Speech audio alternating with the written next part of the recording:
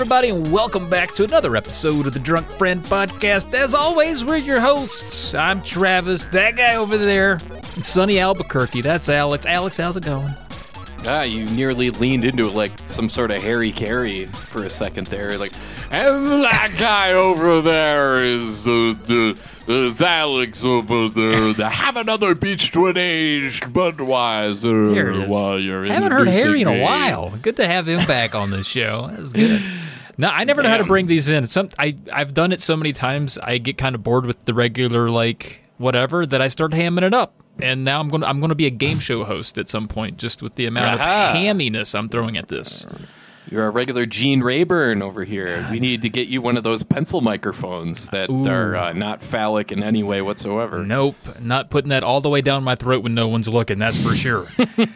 Oh, man. Well, you know what? 2005 came and gone. Now we've moved on to 2006. What was life like for you? 2006.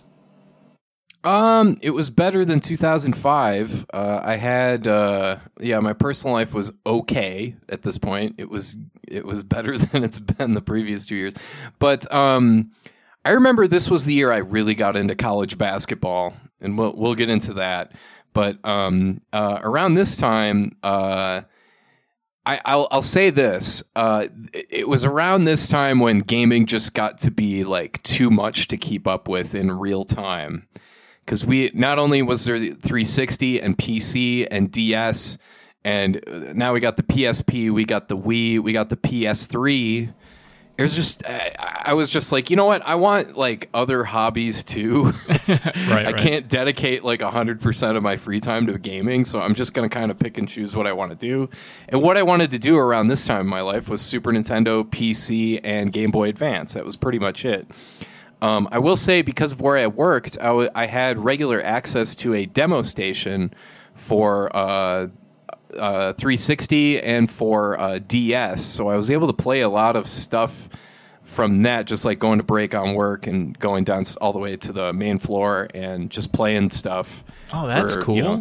20 minutes at a time. It was pretty nice, yeah. Oh, awesome. And not only that, but we also had a Nintendo Wii in our break room connected to a big projection TV, so we would have bowling tournaments, Wii Sports bowling tournaments.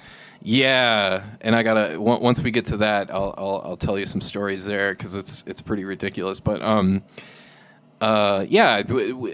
we mostly just played Wii Sports and Guitar Hero for the most part. Guitar Hero 3, I think, that came out next year, but yeah, I had plenty of access to video games at that point, but I was just so it started to feel oversaturated, and I just kind of, as a result of that, I just leaned back into what I really liked, which is Super Nintendo, import games, 16-bit import games, translated games that people were working on, like weird stuff I'd never heard of. MAME was starting to become a thing around this time, so I was really getting into arcade games that I had no idea existed. So I started to push, like really lean hard into that for sure. What about you? What was going on with you? Well, I was going to ask, so you said your personal life was much better in 06. Like, I was curious what you would share that had improved. Why was it? It was like a different job. You lived in a different place. Like, what was... Oh God, I don't even know where to start with that because it's just one of those like bad relationships. Oh, I see. Bad stuff. I'm involved with bad people that I don't really want to hang out with, but I don't. People really that like Sega, I guess. No, not Dan. Dan from Console Wars was not in my life yet, but your friends were into Sega and Nickelback, and it was a dark time. You didn't want to be around those folks. Ugh, the worst. But not like those TG16 guys. Those guys are cool. But it's just dumb stuff. Like, I have a whole rant about that. That's probably not conducive to anything that's good for content in terms of the podcast realm. So I'm just Patreon only. I guess, but no, it's just one of those things where it's just I really needed to get over myself and learn to become a better adult because I didn't really know what to do after after getting out of tech school. So, and I was just kind of flailing and adrift, and now I was starting to find like my lane, so to speak, around this time. So, things are you're starting like what, to improve. 23 or so right here, 23, 24. I'm 24 in 2006. Gotcha. Yeah, I think that's a rough age for a lot of people. It's a transition period for a lot of folks. Yeah, I mean, any age between 18 and 25. I mean, it's like, yeah. Teenagers complain about how hard they have it, but you don't really know until you're in that 18 to 25 window where it's like really make or break it. You have no idea. 2006 for me, man, I was going to say, like, I don't know how interesting my personal tales will be for 2006 through like 2010, because for me, all of those years run together. I was just living in different places in Blacksburg, going through various forms of schooling and getting dumped by several different women. Like, it was just a mishmash of just heartache and strife and eating a lot of ramen. So I don't really have like a thing I can point to be like, hey, in 06, this cool thing happened. I don't think anything cool happened, but a lot of things did happen. But gaming-wise, I mean, I was still living with dudes, and we were still playing a lot of sports games, so I was pretty uninteresting to most people that listen to this. Oh, yeah. I should mention that I did still have a PS2. I did still play the hell out of Madden and MVP Baseball and Tiger Woods Golf and all that. I kept up with the sports games as much as I could. But as far as, like, getting the new system and getting a launch title or keeping up with that, it was just too much at that point. So I'm just like, well, you know what? I have a PS2, and I'm really enjoying finding more import games for Super Nintendo. So I'm just going to lean into that.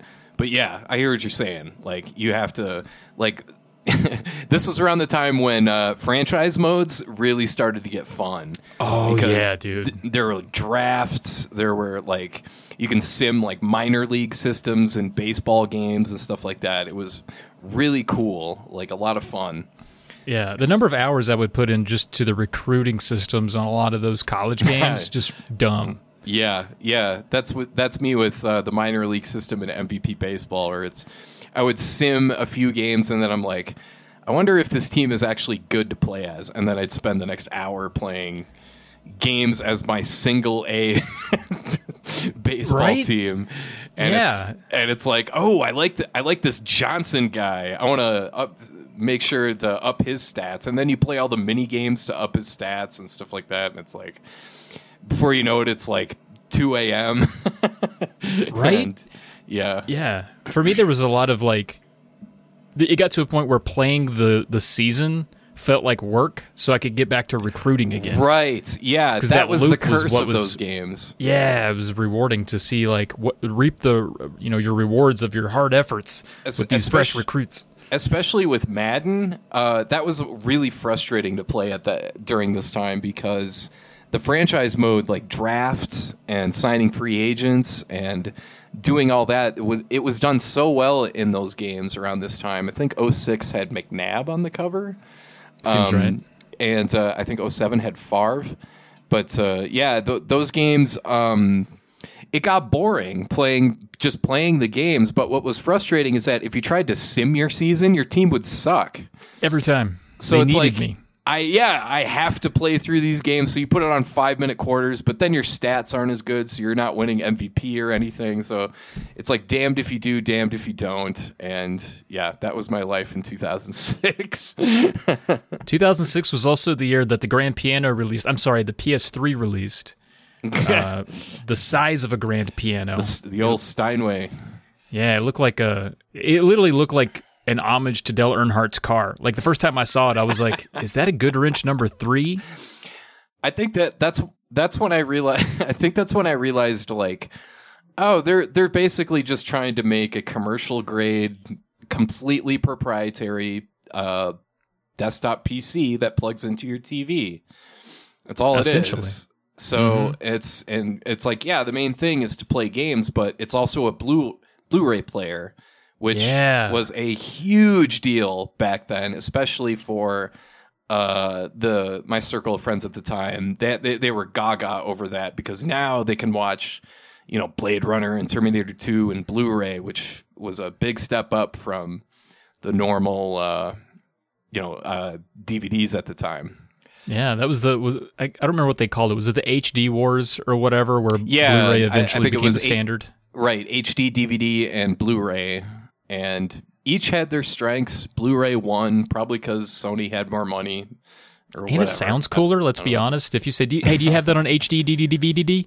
Like, it's hard, you can't, Blu-ray just kind of falls out of your head. Yeah, it's Blu-ray does sound more futuristic, and it does kind of sound like it'd be like a Cisco song, like Cisco featuring Blu-ray or something like that.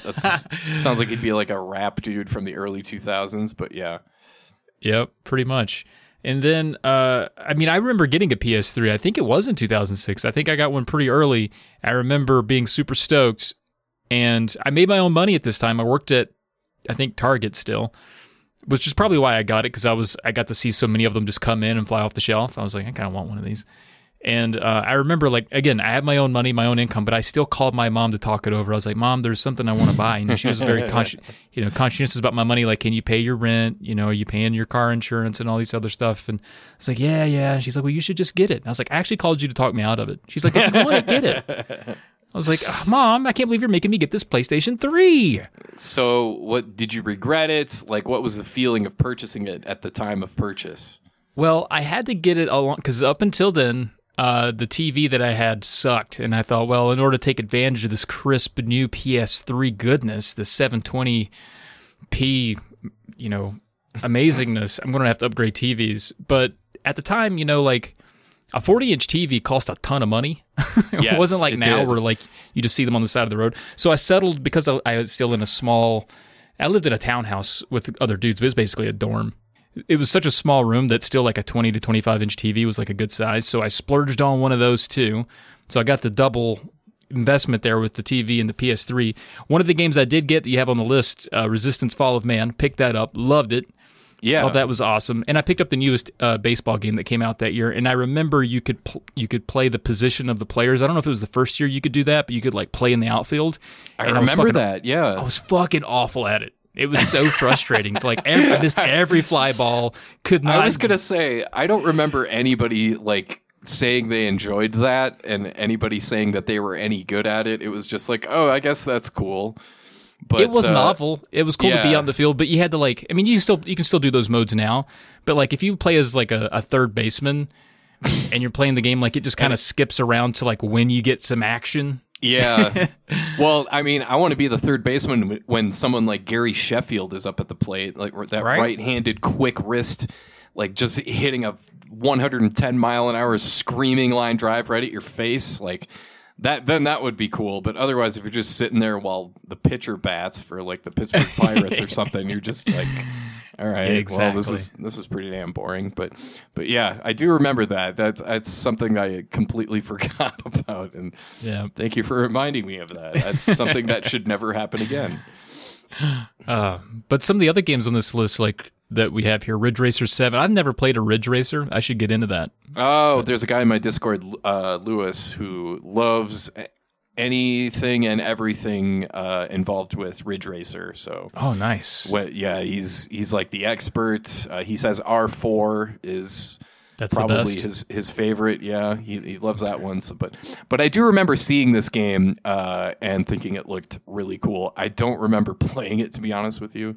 The PS2 was still going at this point as well, and we're getting to that like late era PS2 where they're still cranking out games, but it's only the upper echelon developers that are still making stuff for it because it's been in development for so long, like Final Fantasy 12, for example. Yeah. So, and that was actually I never finished it, but I did spend some time with it, and I didn't hate it. I remember everybody just kind of being a sourpuss about it, like just, it's not as good as this one. It's not as good as this one. I was just like, I think this is a perfectly okay RPG. Like, I think it's fine. I don't remember anything about it today, but I do remember playing it after it came out, getting it used from GameStop and putting a couple weeks into it before I just... You know what happens with RPGs where you go like not even a week without playing it, and then you start to feel like, oh, well, if I'm going to play it again, if I'm going to go back to it, I need to start over because I don't remember the details. That happens to me all the time, and it happened to me with that game, so I just never finished it, and I just ended up giving it to somebody else. Bummer. Well, it was a big year for new consoles because that was when the big old Wii dropped us with that Wii. And boy, I mean, all the grandparents were getting stoked. Back in the game, they said. We're gonna get up and move around. Slap that Wii on the table, and that's what happened. And the old people sure did love them some Wii Sports.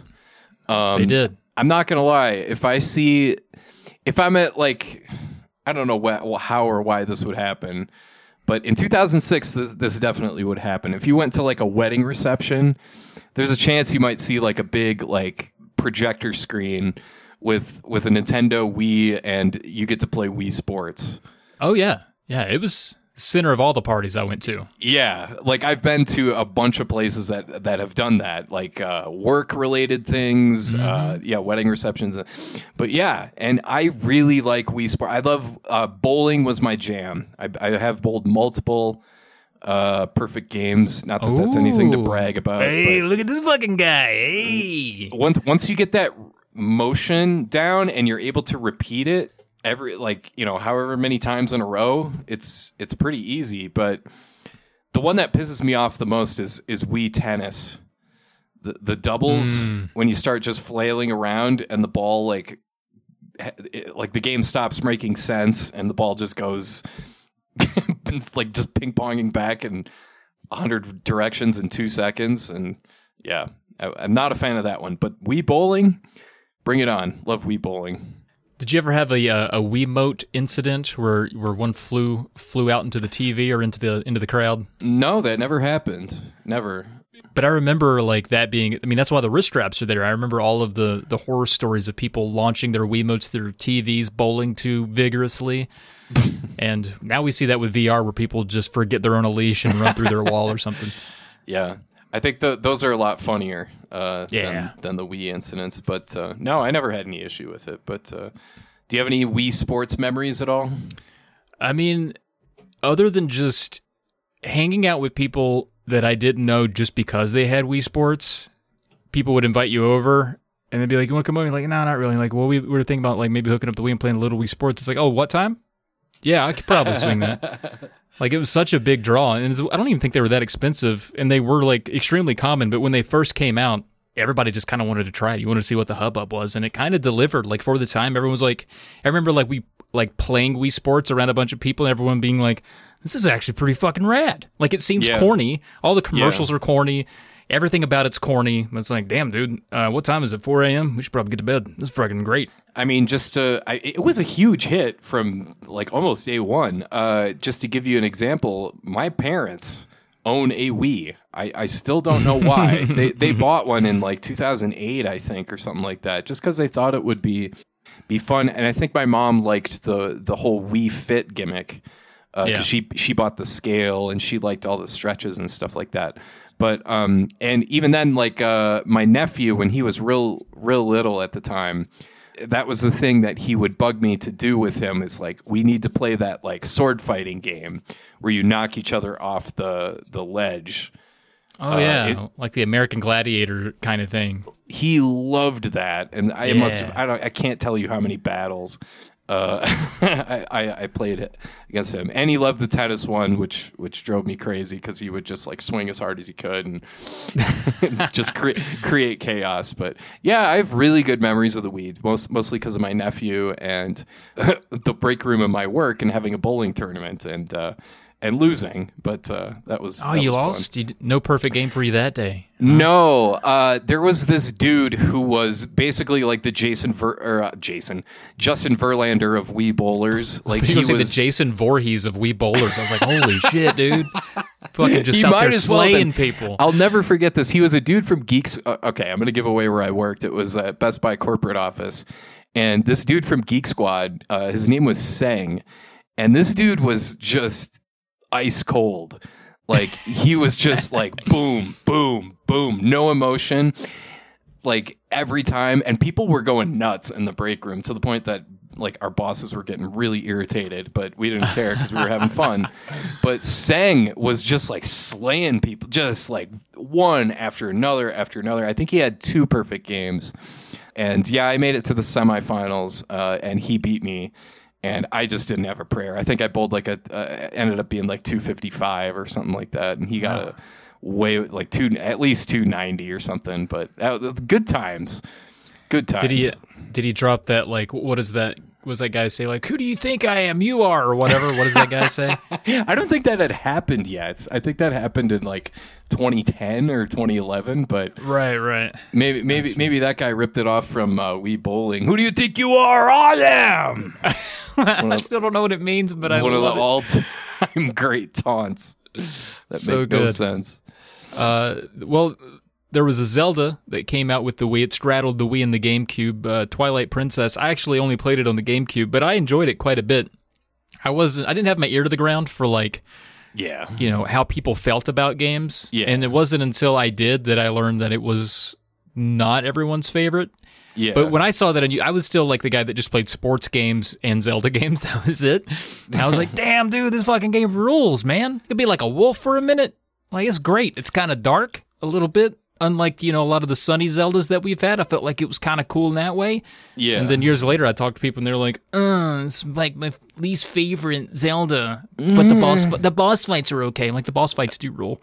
I like that voice you did. It's not the nerd voice. It's the I complain about everything voice, where it's like, it's just nothing's weak good enough for pathetic. me. My tastes are exquisite. Sure. Yeah, I'm sure you. Yeah, it seems like you love the hobby. I need to have a conversation with that person with this voice. I think we need to go have a little back and forth here, because I think you're missing some of the inherent qualities available in Twilight Princess. It's true. I think a lot of people are, man. I think it was a decent time. Now, Grant, I didn't play it on the Wii. So I don't know if it's frustrating with the Wiimote. I'm sure it is. A lot of things are. I do remember hearing about that, and I do remember. Here's another thing about 2006. I had a subscription to Game Informer, based out of Minnesota represent, Minneapolis. I remember that getting kind of an okay-ish review, like not as high of a review as you would think for a Zelda game, and they said the reason was because it felt like a knee-jerk reaction to Wind Waker. Like it was too much of a whiplash in the other direction, where it's like, okay, everybody wants a quote-unquote traditional Zelda, well, here it is. And it's a little too, like, basic, I guess is what they said, and I don't know. I can't remember. I mean, like, they do some interesting things with... Yeah. That was, I remember that was either Game Informer or EGM or one of those magazines. I'm almost positive it was Game Informer, but that was the consensus that I remember. I didn't really play it much at all because I was in the middle of playing freaking Secret of Mana 2 or something. I don't know, but...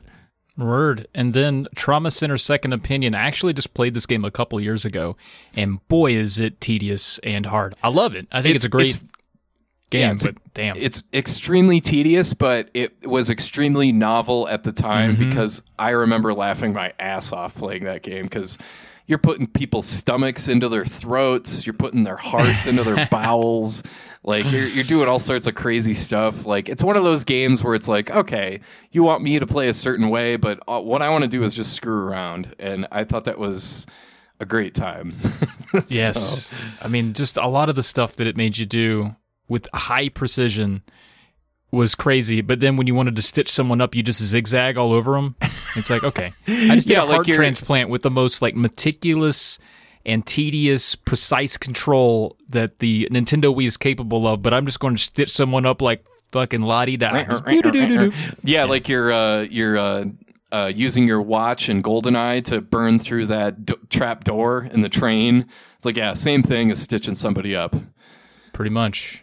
I have no memories of the Xbox 360. Like Xbox was new on the block to me still, so they got shoved to the side essentially. I did. Well, that's a shame. That Gears of War is pretty good. I know, and Xbox Live Arcade was awesome too. I did. True that. know somebody I worked with at the time that had that, and that was really awesome. But otherwise, totally off the radar. So take it from here, Trav. Sure. Well, Gears of War, everybody remembers the commercial, right, with the song? With Mad World. Oh. Yeah, that was everybody. I could tell by the tone of your voice, you loved it. And I've never liked that song, but yeah. But, I mean, that was eye-catching because it was like this high-octane shooter with, kind of made you kind of feel like, was this Doom, kind of? There's gore and all these hefty, muscly dudes. Like, it kind of is in that ilk. And but Mad World's the contrast of the advertising. Sure. Well, I was curious. I'm glad you brought that up because that brings up another memory of 2006. And I think this is around when commercials really started becoming a thing. Not just commercials on like Saturday morning cartoons or on Nickelodeon or Cartoon Network or whatever. It was like commercials during like football games and stuff. You would see the Gears of War commercial. You would see like GTA Vice City or whatever. Like just some 360 or PS3 game. I'm pretty sure there was a Resistance Fall of Man commercial. Like I could have swore. When we were kids, we were used to seeing those cheesy ass commercials from the 80s and 90s where it's like, Mom won't let me rent this game. Now a demo comes in a box of cereal or something like that. I don't know. I don't know what that voice was. Actually, you nailed it. I think that's at least 4 or 5 NES commercials I've had on my channel.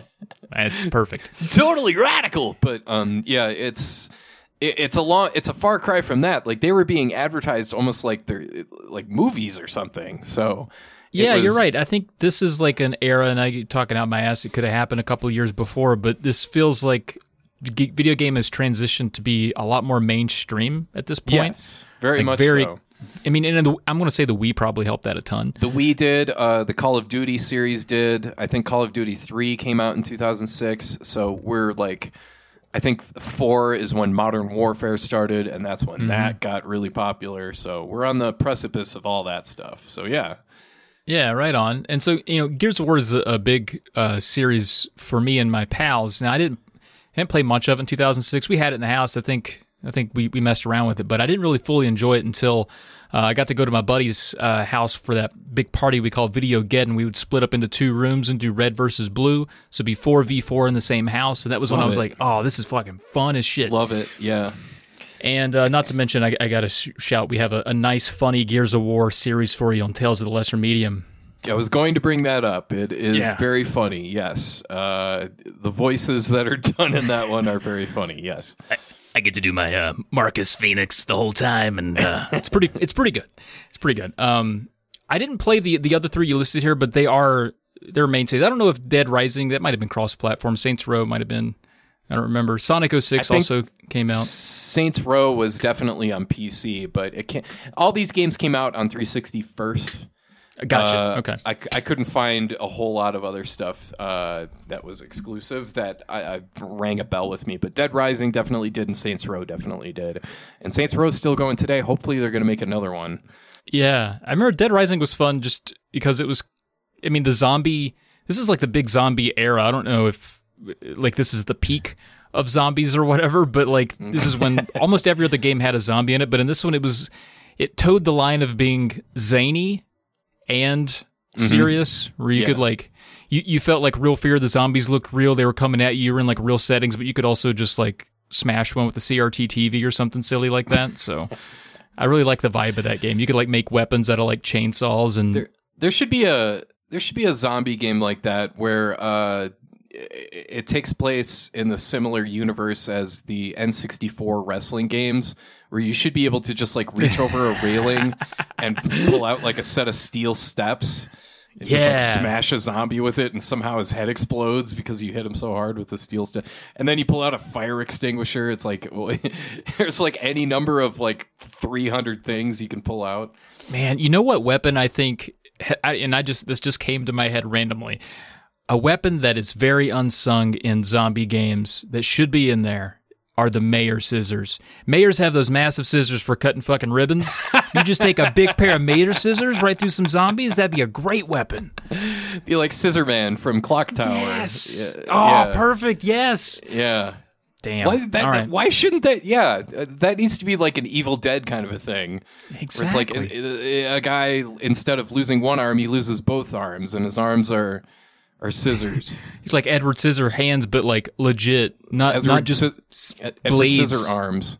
full ass scissors. Oh, that'd be great. So that's the 360. Pretty good year for 360. Well, yeah, I think. and Sonic 06, which has become like the That's a Planet meme, 9, right? Planet 9 of outer space, from outer space of gaming. It's just the worst train wreck of a game. Hey, we'll get to Planet 9 later. Actually, that's a good point.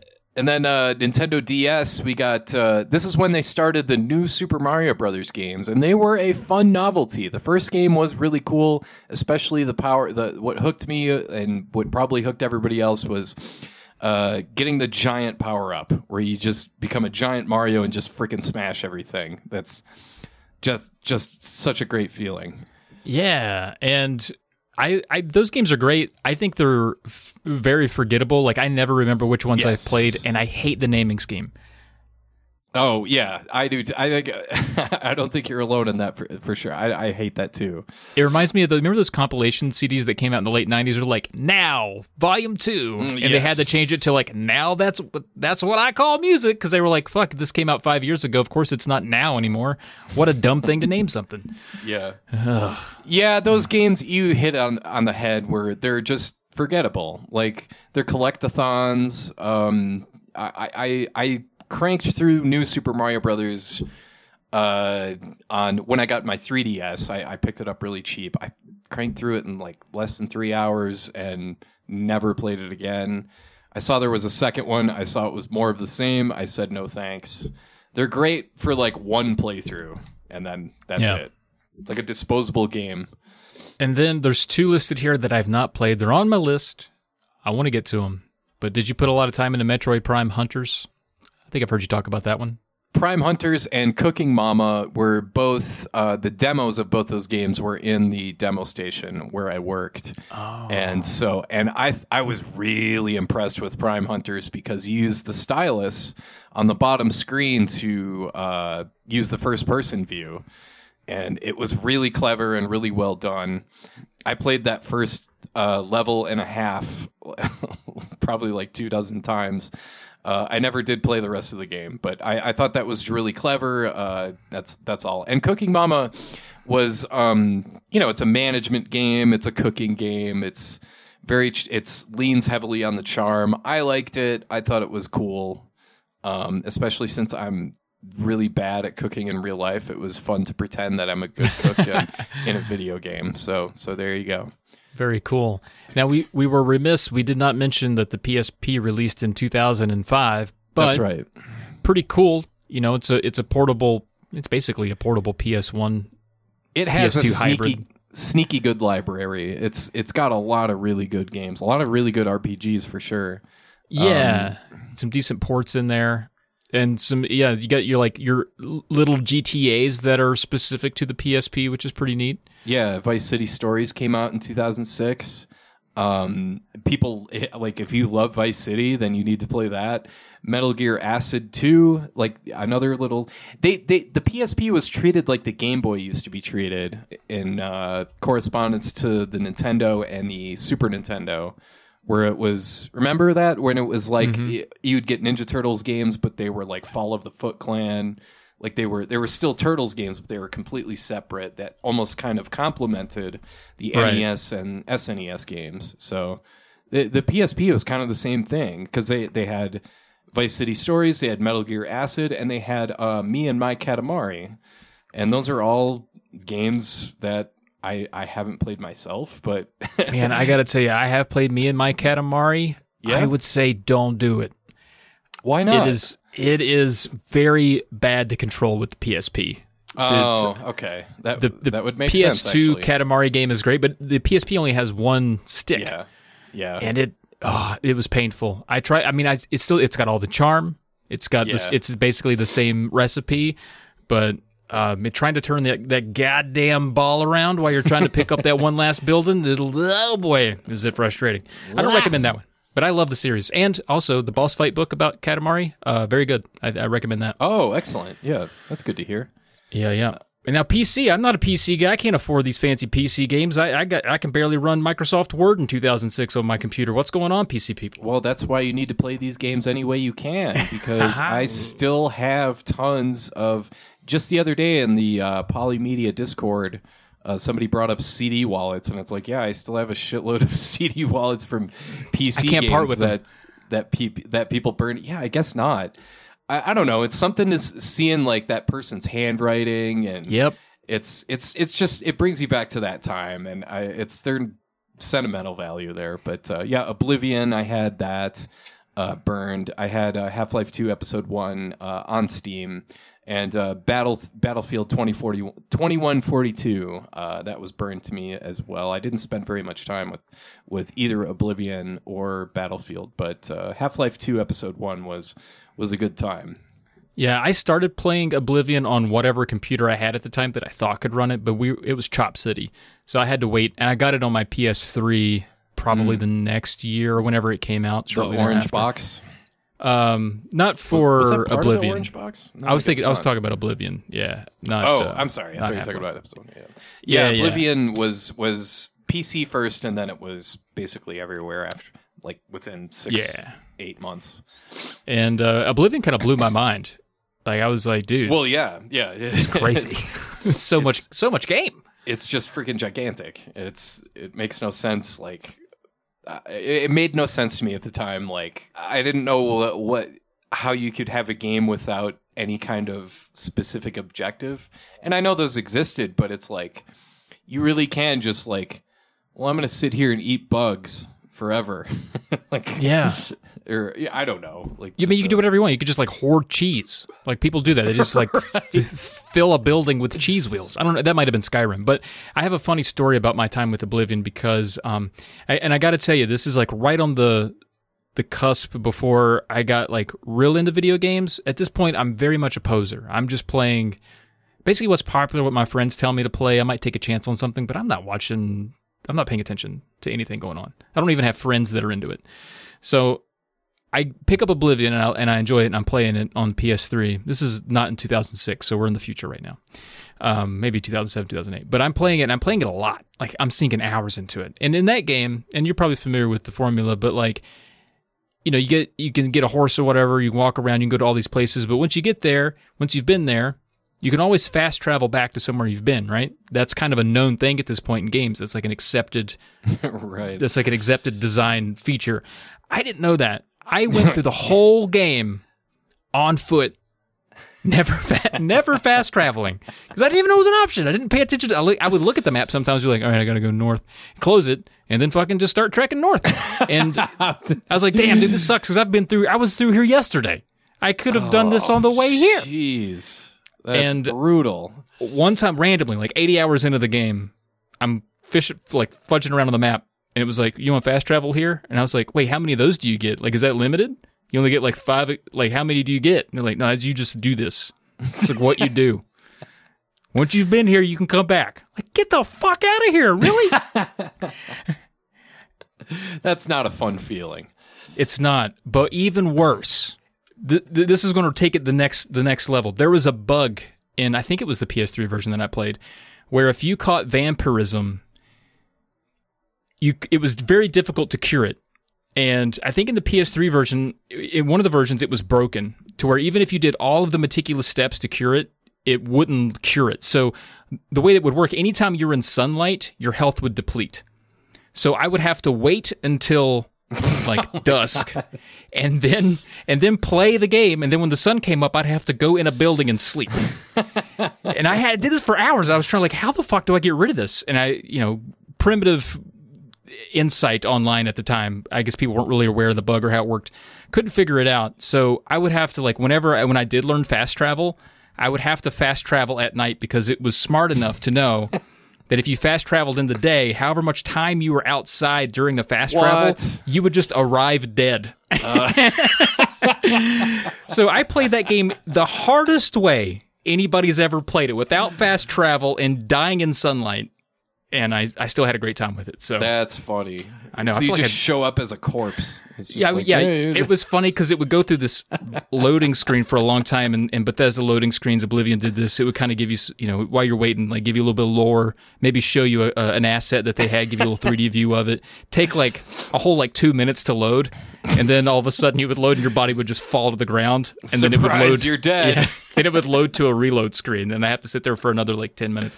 So I had to make sure I could only fast travel after 8 p.m. Oh, that's funny. That is such a pain in the ass, but that's funny. That reminds me of my friend from high school who did not know how to save in Chrono Trigger. Didn't realize that you go up to the little stars, the sparkly stars, and when you hear the ding, you press the A button and you select your. Didn't understand that. So they tried to, every time they played Chrono Trigger, they really loved the game, but when they got to a certain point and they died, they could be 6-7 hours in, and then it's back to the beginning of the game and they got to start over. And I remember my other friend would call this person and just put the phone to the TV and have the intro of Chrono Trigger playing. The ticking clock and the music kicking in, and the dude would just be like, "Hey, cut it out! Fucking can't see." Just to piss him off. But yeah, it was that poor bastard. That poor bastard. I know, right? Yeah.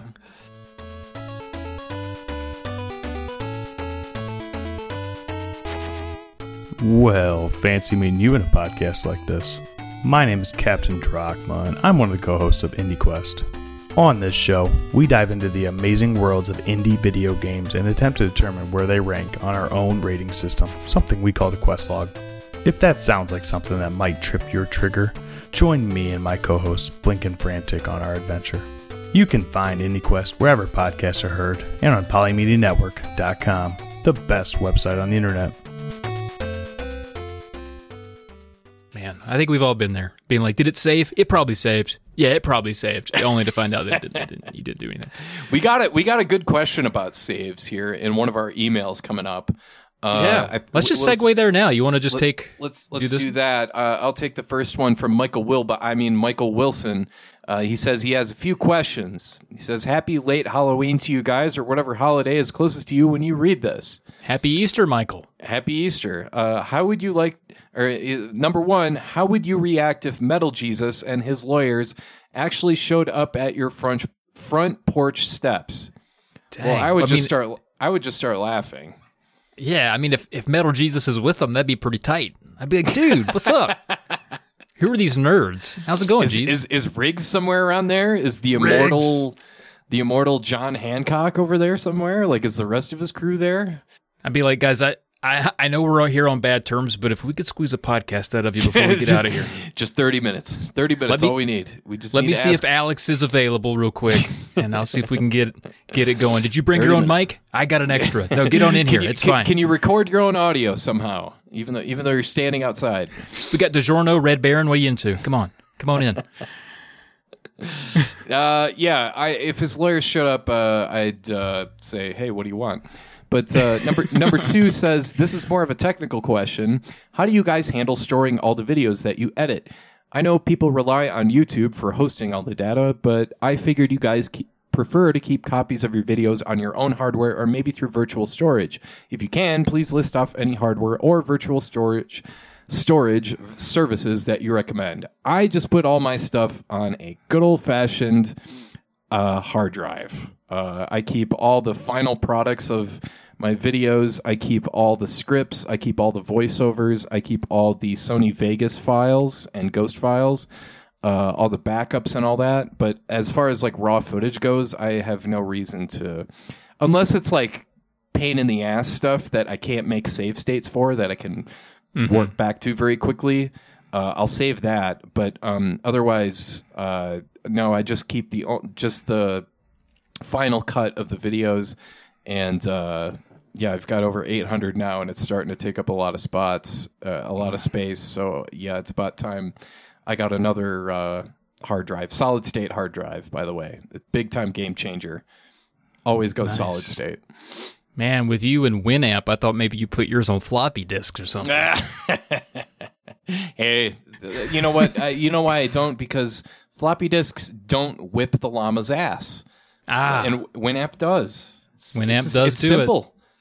Yeah, I'm the same, except I have been keeping all of my, I don't have 800, but I have been keeping my recorded footage because I have a 2 terabyte hard drive that's not even anywhere near close to filling up with that stuff.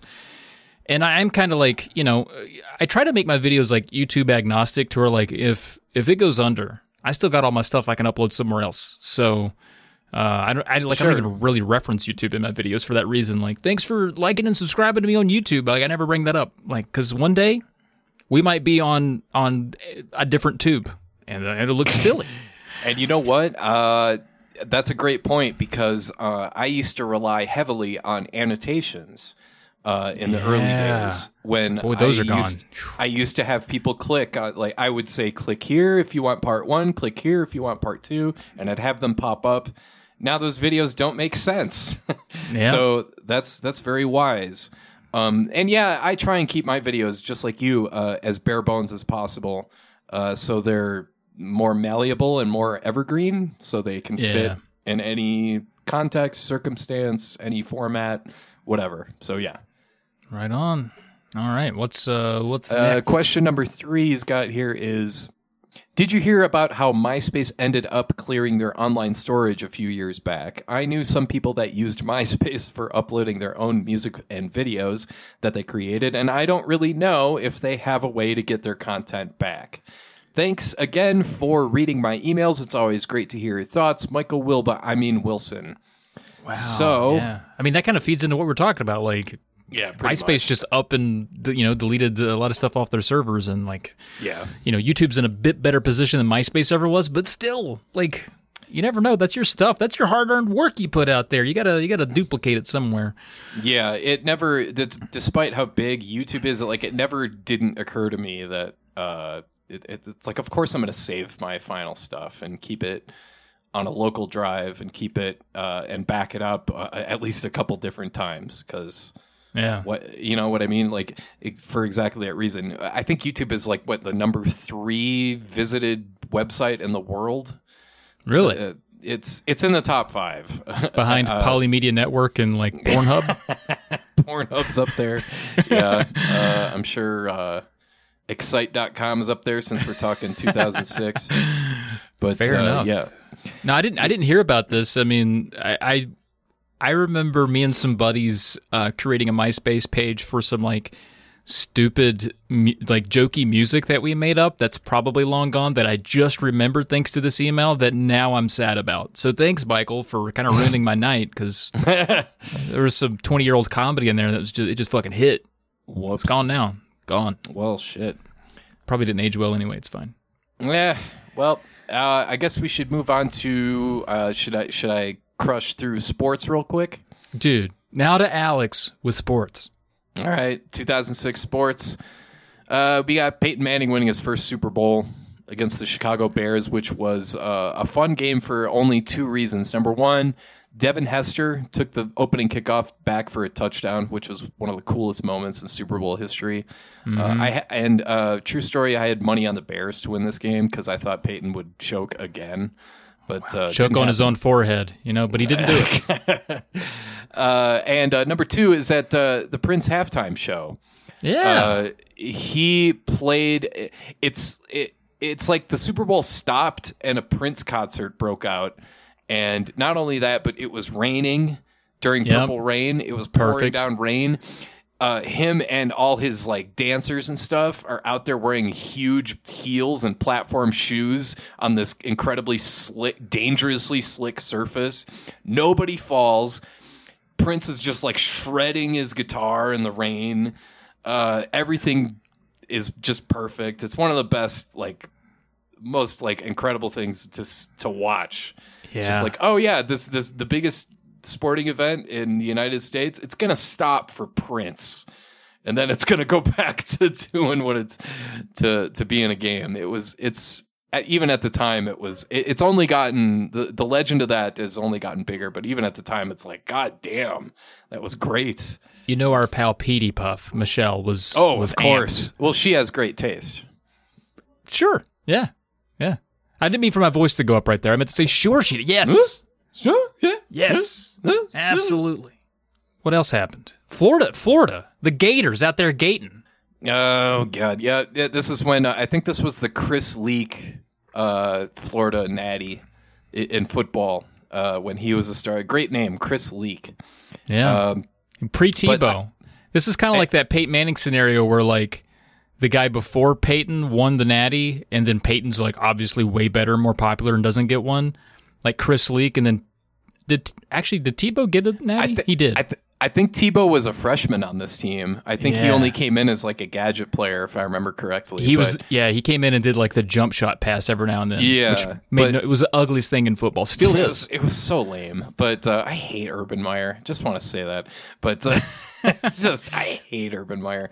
But this was in the midst of Florida having pretty strong grip on the college football landscape, and we find out after the fact, many years later, that a lot of these guys were not so good people, kind of like Aaron Hernandez. Right, yeah. But anyway, the basketball team was a lot more likable. This was Florida basketball had Joakim Noah, Al Horford, Corey Brewer, Lee Humphrey. And what I loved about I was really into college basketball at this time. Oh, me too. Like, wasn't this like the Adam Morrison year too? And like, yes, Adam Morrison, that UCLA team with like Aaron Aflalo and Jordan Farmer. All those, that was great times. You know what it pains me to say? Like in the day, like obviously I went to Virginia Tech, loved the basketball. We didn't make the tournament, but I loved, and this, God, I know I feel dirty saying it, but I loved watching West Virginia's basketball team. They had such a good squad. They were just lighting it up from three. Are you going to bring up that Pitsnoggle? Don't say that name to me. Come on, Pitsnoggle. Come on, dude. Do you want to know why? Because I think it was 2006. If it wasn't 2006, it was 05 or 07, somewhere around this time. It was when Chris Paul and Wake Forest were like a 2 seed or a 3 seed, and they were my pick to win the national championship. And I thought that team was just loaded, and I thought Chris Paul was the best player. And he was good. He was great. They got Pitsnoggled in the second round. Dude. That game went to like double overtime, and and just ruined my whole bracket. And I was so pissed because if Wake Forest only got back by them, they would have walked to the title game. Oh, they had a lot of good. Gansey was on that team, and that German Air Bear dude. Like I knew their whole starting five, dude. God, they were fun to watch. Forgot about that German dude. Oh man, I hated that because it went to like double overtime, and then I think Chris Paul fouled out. And that other guy, the other shooting guard, I think his name was Gray, he fouled out too. And I was like, well, shit, this team is screwed. I don't know. They had a dude named Strickland that was like launching threes. Yeah. You know what happened though? You know what got the Pitsnoggle? Kevin Durant. Texas was the one that ousted him. Yeah. Oh, what a great year. We just named so many good basketball players from 06. That was a loaded year. We might be conflating like a 3-year span right there, but like possibly. But still, that was a great. I think it was a great era of college baskall. It was good. I thought it was a lot of fun. And that Florida team, what I loved is that they all came with a couple exceptions. They came back the next year and won it all again. That was really cool. Yeah, hard to do. And Colt Brennan, one of my favorite college football players ever, because around this time I was usually staying up till like 2 a.m., 3 a.m., either playing video games, or if I was sick of that, I would, especially if it was a Saturday, I'd put it on, ESPN 2 or whatever, and there'd usually be a Hawaii game on at 2 in the morning against some jackass team like Nevada or something, and Colt Brennan was just a machine. He was perfect for that system. He set an NCAA record in 2006 for throwing 58 touchdown passes in one season. And the dude was born with a quarterback name. Like, oh yeah, you can't have a first name like Colt and not be a quarterback. Just insane. Like when he came out, like they blessed like quarterback. Like they blessed him as future quarterback. Because you can flip his name around. Brennan Colt, still a quarterback. You can't mess it up. 100%. I think Brennan Colt sounds a little bit like a running back, but yeah, I agree that it's quarterback. If you have Colt in your name, you got to be a quarterback. And somehow he's not from Texas with that name. He was from California. You just don't see it coming. But you know what? You know what I just read just now, and I didn't know this. Colt Brennan died. In 2021. Died? Yeah, age 37, 2021. I had no idea. I just was looking, I just scrolled through his Wikipedia page real quick. I had no idea about this. Oh my God. Fentanyl. Oh, Jesus Christ. That's terrible. That's That's awful. Man. Sorry to bring us down, but I mean it's obviously relevant. But damn, I did not know that. That's pretty shocking. But we were just talking about college basketball in 2006, and we didn't bring up George Mason. Oh, I have a fun story. Yeah. So this year, in 2006, Facebook. I don't know if it was the first time they did it, but they had a pick 'em where you picked a bracket and you were ranked, and you could be ranked within, because Facebook was still largely university based. And so you could be ranked within like your university where you got your account or nationally. And I fucked around. I had, everybody's got multiple brackets. You got your Yahoo bracket, ESPN bracket, you got your whole bunch of brackets.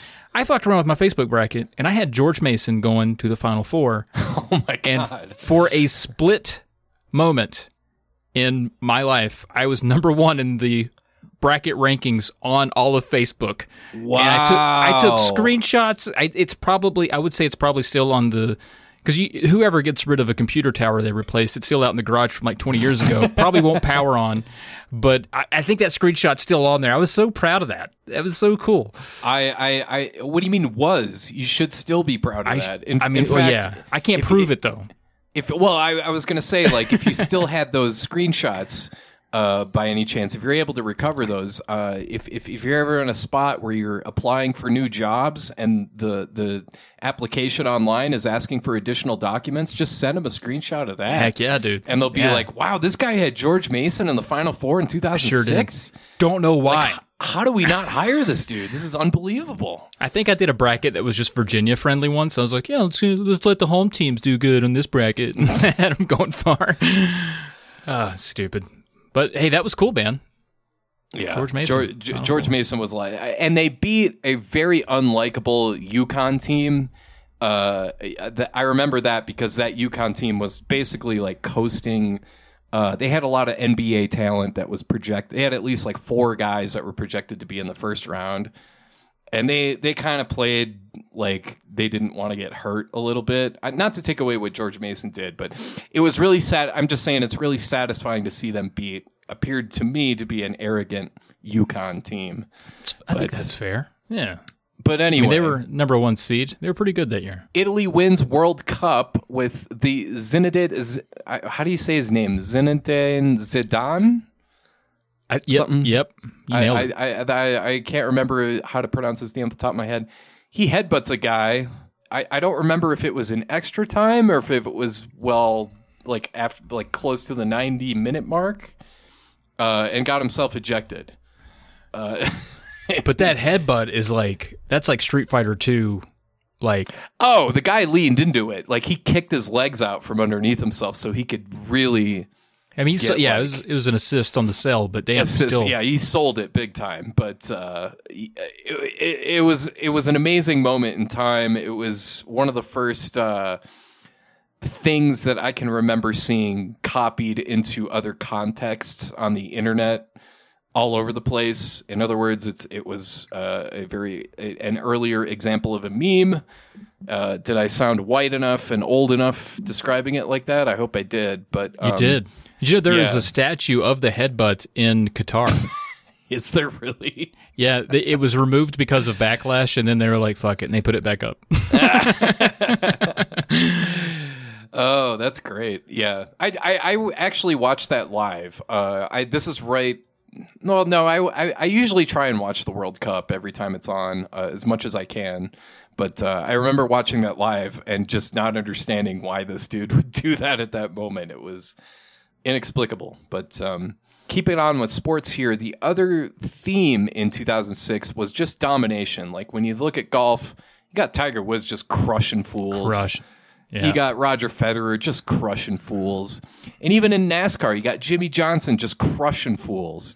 I know. Has there been a Jimmy Johnson that just doesn't win? I'm going to name mine. If I have a son, I'm naming him Jimmy Johnson just to see what happens. Just Jimmy Johnson. Yeah, Johnson as the middle name. Just see what happens. Jimmy Johnson Terry. Man, he would end up being like a country music singer and disgracing our family.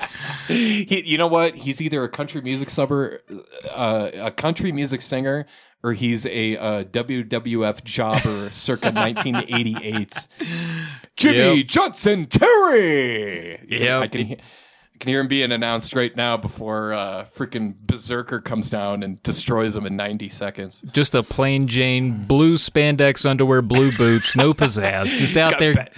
He's got bad facial hair. Yeah, fucking just running into just a chainsaw. No muscle tone. Yeah, that's. Yeah, it just looks like me. Like he looks like he got his dad's body. He's trying to got scoliosis everywhere.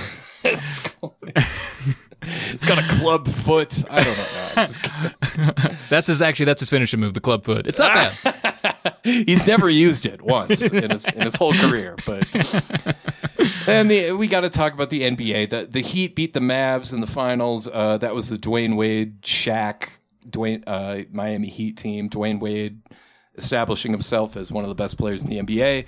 And that was the year that Kobe scored 81 in a regular season game, which seemed impossible at the time until you watch the highlights and you see he's playing the crappy Toronto Raptors, and they don't play defense. And Kobe is literally taking every shot every time they go down the floor. Then it makes a little more sense. I remember seeing the newspaper that morning. My dad would always cast the sports page aside for me. He wasn't much of a sports guy. He'd read the headlines, but he didn't read that thoroughly. He'd pass that off to me. And I remember, I don't think he had an opinion one way or another about Kobe, but he was like, fucking guy never passes the ball, does he? I remember just having a sour attitude about it. And I wasn't a big Kobe fan. I respect him now, but at the time I was kind of tired of him winning all the time. I was like, yeah, fucking guy. 81's, that was a crazy thing to see on the headline. Yeah. And ever since then, we have not had anybody match that or really come all that close. I know Damian Lillard is at 70 a couple times. I think that's still crazy. I know, it's nuts, especially for a guard. You'd think a big guy like Shaq or somebody like that would have done it, but yeah, nope. Anyway, baseball, we got Albert Pujols winning his first World Series title. St. Louis Cardinals beat the Detroit Tigers in 2006. And Japan wins the first ever World Baseball Classic. I thought that was pretty cool. Pretty neat. And we got the Carolina Hurricanes, the former Hartford Whalers, defeating the Edmonton Oilers in the Stanley Cup playoffs. And shout out to that Oilers team because they had Roley in net, Dwayne Rollison, who was a beloved goaltender for the Minnesota Wild before he pretty much carried Edmonton to that final. I love that dude, so shout out to him. And now we are on to, what are we doing next? Music? Songs? I would say we just kick it on over to Robert Ring in the emails. I was going to say, though, big Edmonton Oilers fan over here. I always picked them in Blades of Steel for no reason. Don't know why, but I always ever since then. Because they were dominant in the 80s. Were they? I had no idea. They had Gretzky, Yari Curry, Glenn Anderson, Mark Messier, Grant Fuhr, Paul Coffey. Here we go. I think I just picked them because I didn't know that was a city. The rest of them were cities, and I was like, Edmonton, is that a dude? I want to pick that team. No idea. Sounds like a transformer. I'm going to pick old Earl Edmonton. He seems like a good hockey team. All right, we got our pal Robert Ring from the Classic Gaming Podcast, folks. Be sure to check it out. It's pretty good. His email is titled Save Files. He says, sup, dogs? Here's one for you. I don't know why he's just jive turkeying me. I feel like I got to read the whole email like that. Sup, dogs? Here's one for you. On PC games in which you have to type in a name for your save files, how do you name yours? When I was little, I used to just name them Robert. Then, after getting burned once by having only a single save, which I accidentally deleted, I started pretty much using as many saves as possible so they would be Robert 1, Robert 2, and so on. Eventually, I realized it was easier just to name them R1, R2, etc. And that is the method I use to this day. I never evolved to dropping the letter R and just using numbers. A very small and mostly illogical part of me says, what if the programmers didn't write the code for proper parsing of file names and the save file gets screwed up by the file name starting with a number rather than a letter? Unlikely, of course, but it also costs only a negligible amount of time and energy to simply include the preceding R. I've seen another naming method that I like a lot, but I'm too lazy to use. This method involves typing out what you have just done or what you are about to do and naming the save as such. For example, just unlocked gate or need to go talk to X guy. Also, I don't trust autosaves or quick saves. What are your what are your save file naming methods, Rob? What a question coming from the classic gaming guy himself. I don't put a lot of thought into it personally. Alex, do you have a convention? Do you have a habit?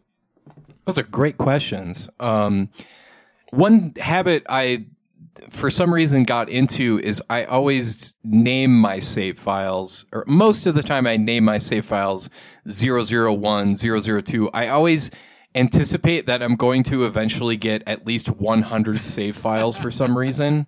So I go 001, 002, and I never get past like 11. So it's right. So I don't know why I got in that habit, but that's my thing that I lean on. But I have I remember in Half-Life 2 doing what he talks about later, where it's typing out what you've just done or what you're about to do. That's very helpful, especially if you're not planning on playing that game all that regularly. Like if you've got like a lot of busy stuff going on, but you want to come back to it. I really like that approach too. I've done that. I can't think of, other than Half-Life 2, I can't remember any other games that I've done that with recently, but I do like doing that. And I'm with him where I do not trust autosaves or quick saves. I need to press like F10 or whatever to get into the menu, save myself. I don't give a shit if it auto-saved. I'm going to my save. That's just been my policy since day one. I don't trust autosaves either. What about you? Well, I do trust autosaves, you conspiracy nuts. I've never been failed by an autosave, but I still will save my own saves just because it's kind of habit. Because a lot of times, like, I'll be playing a game, even to this day, and we're several years into the autosave. Like, kids born after the year, like, 2002 don't even know you have to save manually. Like, they just live they live by autosave, right? But sometimes I'm still like, so does this game autosave, or... It's like, I'll have to, like, Google, like, did my game save? And they're like, yeah, it's probably saved of, like, last chapter or something. Like, you got to a checkpoint. I'm like, okay, if you say so. but I appreciate games that, like, start out still to this day that are like, just so you know, old man, this game autosaves. So when you see this little icon down here, just chill the fuck out. Maybe don't turn it off when that's going on, but, like, you're good. But I haven't had to name a save in a while either. I just realized that. I was thinking, like, most games just have slots, and I just toss them in there. But a lot of old DOS games have you do that. Right. Especially as you go further back, like the old Apogee games like Blake Stone or Rise of the Triad or stuff like that. You can name your save pretty much whatever you want. And with an RPG, with a game like Strife, which is like a first-person RPG kind of a thing, it is really useful to like name your save, need to talk to this guy, or like just finished, just beat the boss or whatever. So I'm with him on that, but that's becoming more and more rare. You don't do that as often now. Yeah, especially not on console. But I mean, I was thinking like, whenever you start a dynasty or something in a sports game, they always have you like name the file for some reason. And because I'm the only one that like plays on my console, I just name them stupid shit like fart and like, or like phalanx, just like some random shit like only I'm ever going to fucking know what this is. But the funny thing is, I'll fire it up like 10 years later and be like, what the fuck was I doing with fart? Like, was that a good team or a bad team? I don't even know. I should have named it better. So I don't know. But that's a good question. Great questions there from Rob. Let's move on to music. We got songs here, and we've got What Was Everywhere. You're beautiful. You're beautiful.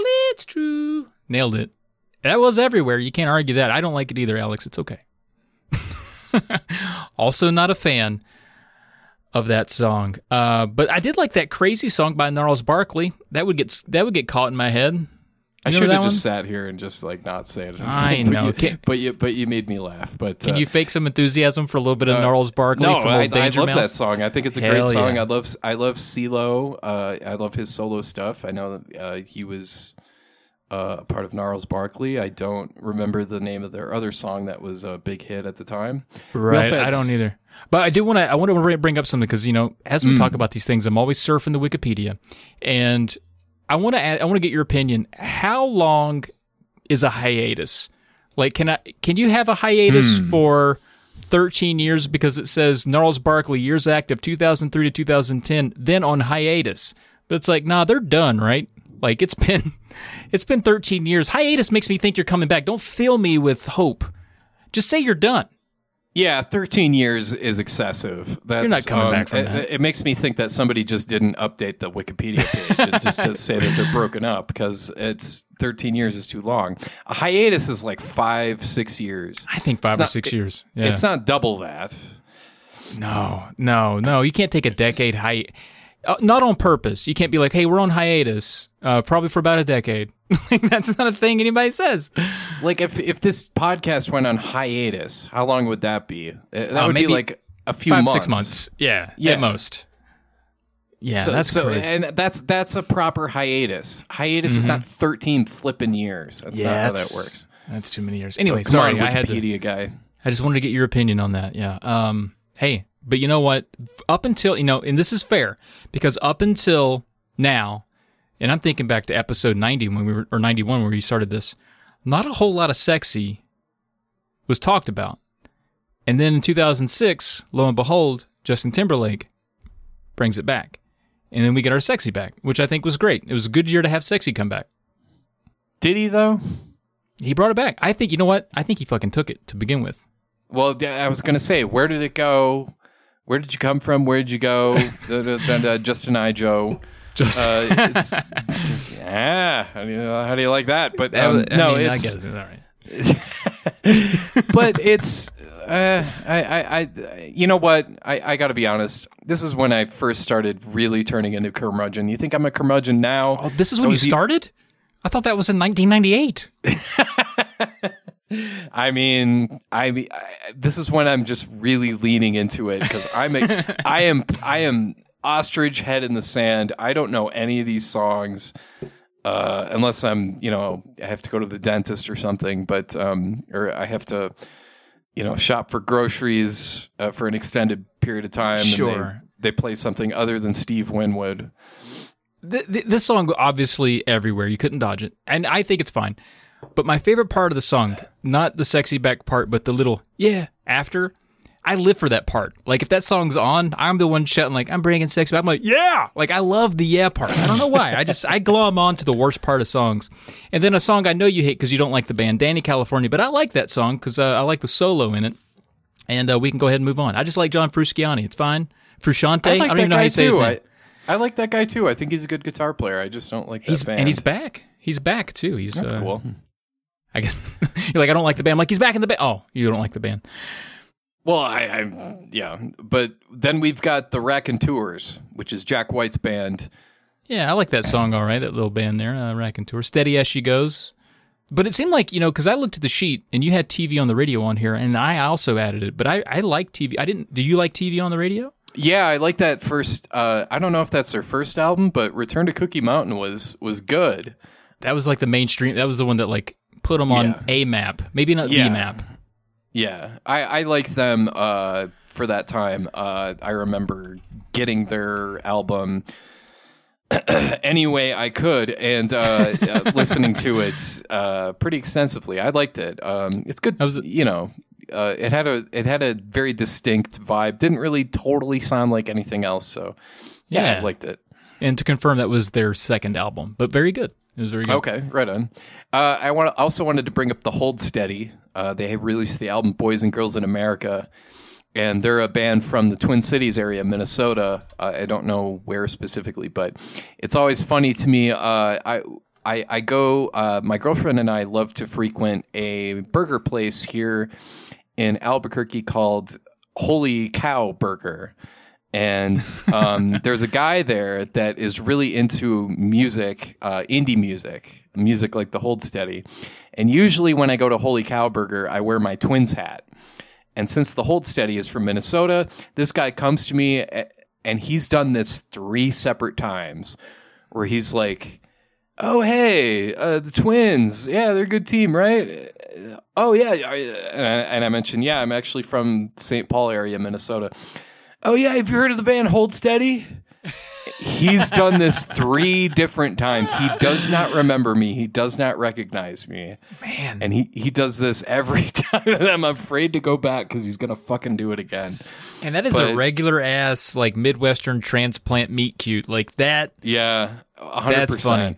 That's hilarious. Yeah. You know the Hold Steady? It's like, I remember the 3rd time he asked that, I just looked at Pearl and was like, unfucking believable. Dude, you have to get a Hold Steady t-shirt and wear it there to see if he brings up the Twins. He's like, there's a guy that comes in here who wears a Twins hat. And I always tell him about see if, because maybe he doesn't, see if he remembers you. That'd be funny. Just try it out. Oh, he does. He's made it very clear that he does not remember me. Then we also got the Mastodon Blood Mountain. I just like, I like metal bands with a good guitar sound that come up with cool riffs, and that's Mastodon. That's all I really care about. Blood and Thunder, that came out that year, and that was when I think that was when our cable at my parents' house, because I would still think I was in college, but I'd still go home on occasion. And my mom and dad, like, so obviously after I left for college, they were like, "Fuck it, let's just open it wide open and get all the channels." I was like, "Really? After your teenage son moves out, now you're going to have fun?" And so it has like Fuse 2, MTV 8, like all of the cool music channels, right? So I'm staying up late when I go in, like watching music, and this Blood and Thunder comes on, and I was like, who are these dudes? Like it was a moment where I was like, all right, I got to follow these guys. And then like a month later, lo and behold, they were on the I don't know what you call it, the ticket, the billing, I don't know, but they were at a festival that I went to, and I heard that song come on, and I sprinted through like hundreds of drunk people on a lawn to be like, "Hey, this band I saw on TV like a month ago, fucking awesome!" I had no idea they were there, so this was a formative moment for me. I've been a Mastodon fan ever since. Right on. Yeah, I admit I don't listen to them a whole lot, but I mean, that's exactly what I want, is just metal riffs, great guitar sound. And you know what else? A regular release. Like, they're dependable. They got an album every other year. Yeah. Kind of like Typo Negative. I remember they used to do that. It's just like, here, we're Typo Negative. Here's what we sound like. Here's an album every 3 years. Enjoy. And so good. I really appreciated that about them. They're kind of the same thing. Then we also had Tool 10,000 Days. And I know I should like this album because Tool I have a long history with that band in a lot of different ways. But I'm sure I've talked about those in the past on this podcast. But I really don't like this album a whole lot. I like Right Into, the second to last song. Every other track, don't care. I never listened to this one. Yeah. I liked it a lot. I liked the pot got overplayed. I could do without that one now. I like Zombie quite a bit. And you know what? I'll occasionally have a little bit of fun with Rosetta Stone. I think it's fun. I think Rosetta Stone has a fun idea where it's like some guy trying to recite his crazy story, but it's like Weird Al's Albuquerque. But like a higher. A little bit, yeah. It's just I never listen to it all that often. I never think to. I think their next album after the 10,000 Days, Fear Inoculum, is light years better. That's all I'm gonna say. You know what? I don't know about light years, but I'm gonna say a little bit better for me as well. And then movies. You know, we don't have a long list here. Now, enough movies came out in 2006, but I think a good number of them, again, I talk about all of them, but I highlighted a few here that I like, and it turns out that a good number of them, I'm going to go ahead and I'm going to run through the bottom of the list first. Sure. Because these comedies were kind of formative for me in a lot of ways. Idiocracy. I mean, how accurate could that movie have fucking been about the future? It's kind of sad. It is sad. It's not even kind of sad. It is sad, and it's Mike Judge. If I remember correctly, it's his first movie after Office Space. Seems right. I don't think he did anything in between that, but other than King of the Hill. But yeah, Idiocracy was great. I loved it. But I remember moving in. This would have been 2007, 2008. I remember borrowing that, or lending, I should say, that DVD from somebody and having my roommates watch it at the time. They did not think it was funny, like one iota. They didn't get it, did they? They didn't really get it, no. And I was very sad about that because I love that movie. So that's my memory of Idiocracy. Other than like, Mama, baiting. I always encounter people that just have this weird hate for Dax Shepard, and I'm like, but he was in Idiocracy. Yeah. And then also later, Let's Go to Prison, which is another movie of his I like. Yeah. Oh, and of course, my favorite line, everybody's favorite line from Idiocracy is, what is it? It's what plants crave. I think it's what the line is. Yeah. It has electrolytes. It's what plants crave. I need to watch it again. It's been a minute. We should do a watch party. It's damn funny. We could do a Mike Judge watch party. Why haven't we done that? We need to do that. Man, I am there. Because you said you haven't seen Extract, right? Which is the... No, I have not. No, I'm way behind on like everything from the past like 5 years. So I'm gonna attempt to try and catch up in the coming months. Boy, I do hate to break it to you, but Extract came out at least 15 years ago. But still, we'll get it in there. Yeah. It's good. No, wait a second. I need to look this up. I think you have brought this up before. Came out in 2009. It is a movie. It's got Jason Bateman, Mila Kunis, Kristen Wiig. Oh, okay. I have J.K. Simmons. Fuzzy memory of this, but I have not seen it. But okay, it's unsung. I think it's decent. It lost. Well, I don't know. It might have been positive at the box office, but like nobody was talking about it but me. Right. So, here I am. I'm here for you. Let's watch it. Well, a movie that everybody was talking about was Talladega Nights. Oh, fuck yeah, dude. Which is, I mean, it's just basically just Will Ferrell at the peak of his powers. Yes. You know what I mean? Like, it's just Will Ferrell. It is Will Ferrellist. It's, what's his name? I can never remember that guy's name. John C. Reilly. Yeah, man. And he's the perfect sidekick because he's such a suck up. It's so good, man. And it's still quotable to this day. You know how many times I say in a week, don't put that evil on me, Ricky Bobby? Like, all the time. All the time. Well, I always think of the baby Jesus when they say the prayer. The prayer. It's like, he's a man with a beard. That always makes me laugh. And like if I'm a little bit, maybe I've had a little bit too much coffee and I'm annoying my wife, I'm like, I'm all hopped up on Mountain Dew. I'm going to throw Grandpa Chip's floor medals off the bridge. I think that's a line from Texas Ranger, as opposed to Walker. Mm-hmm.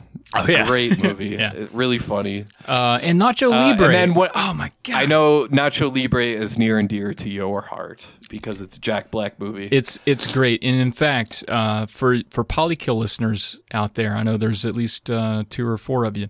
Every time, and Blink and I, the co-host, he's been on the show before, Steve. We don't really talk except on the podcast. We don't like you and I will like message each other like sports dude stuff. Blink and I do not talk unless we are face to face for a podcast. And so every time we get ready to record, there's the gif of Jack Black as Nacho Libre in his sweater with his poofy hair and his mustache and his khaki pants, and he does a little stretch and he's doing it for the lady. He does that like the lunge.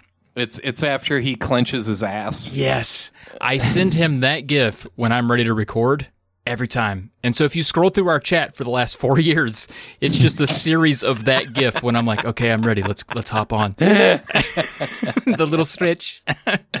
Also, get that corn out of my face is my favorite. Yeah, I gotta say, that's a really good... Jack Black had carved quite a niche for himself because this movie reminds me a lot of Old School, but it's totally different in that where it's a really funny movie, but the story in it is actually not, it's okay. Like Old School, same kind of thing where it's a really funny movie, but the overall story is okay. It's like, it's kind of slightly heartwarming.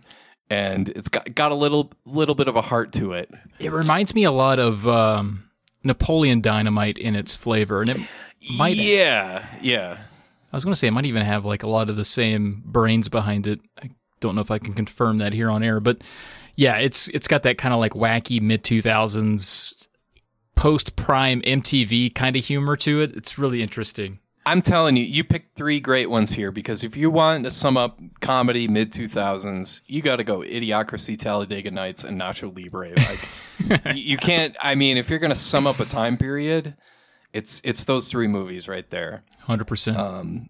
We also had The Departed. That was the Best Picture winner for 2006. Pretty good. And, yeah, it's pretty good. It won Best Picture, which always kind of bothered me, because it's like, well, Goodfellas is better than this. Raging Bull is better than this. Why is The Departed is like almost like an Oscar to give to Scorsese? Like, oh, we should have given you this for those movies, but we didn't. So here's this award for this movie instead. It's one of those things, and it's always kind of annoying. But because I think it's also like a weaker blockbuster year too. Like, yeah, pretty much. And it also was so fucking star-studded. Like, it was kind of one of those that they basically bought the Oscar. Yeah, well, I mean, you got the Alec Baldwin scene. Yeah, and he's like eighth fiddle. Like, he's not even on the fucking cover. You got DiCaprio, Damon, Nicholson, and Wahlberg was hot at the time. Martin Sheen's in there somewhere. Like, of course it's going to win Best Picture. Jesus. Yeah, and it's Scorsese, so yeah.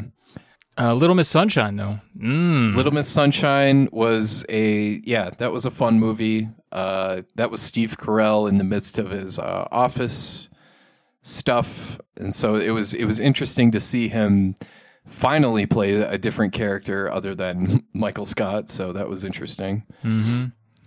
The Prestige. I don't know if the Illusionists released the same year, but I know those movies like competed for like magic power. Yes.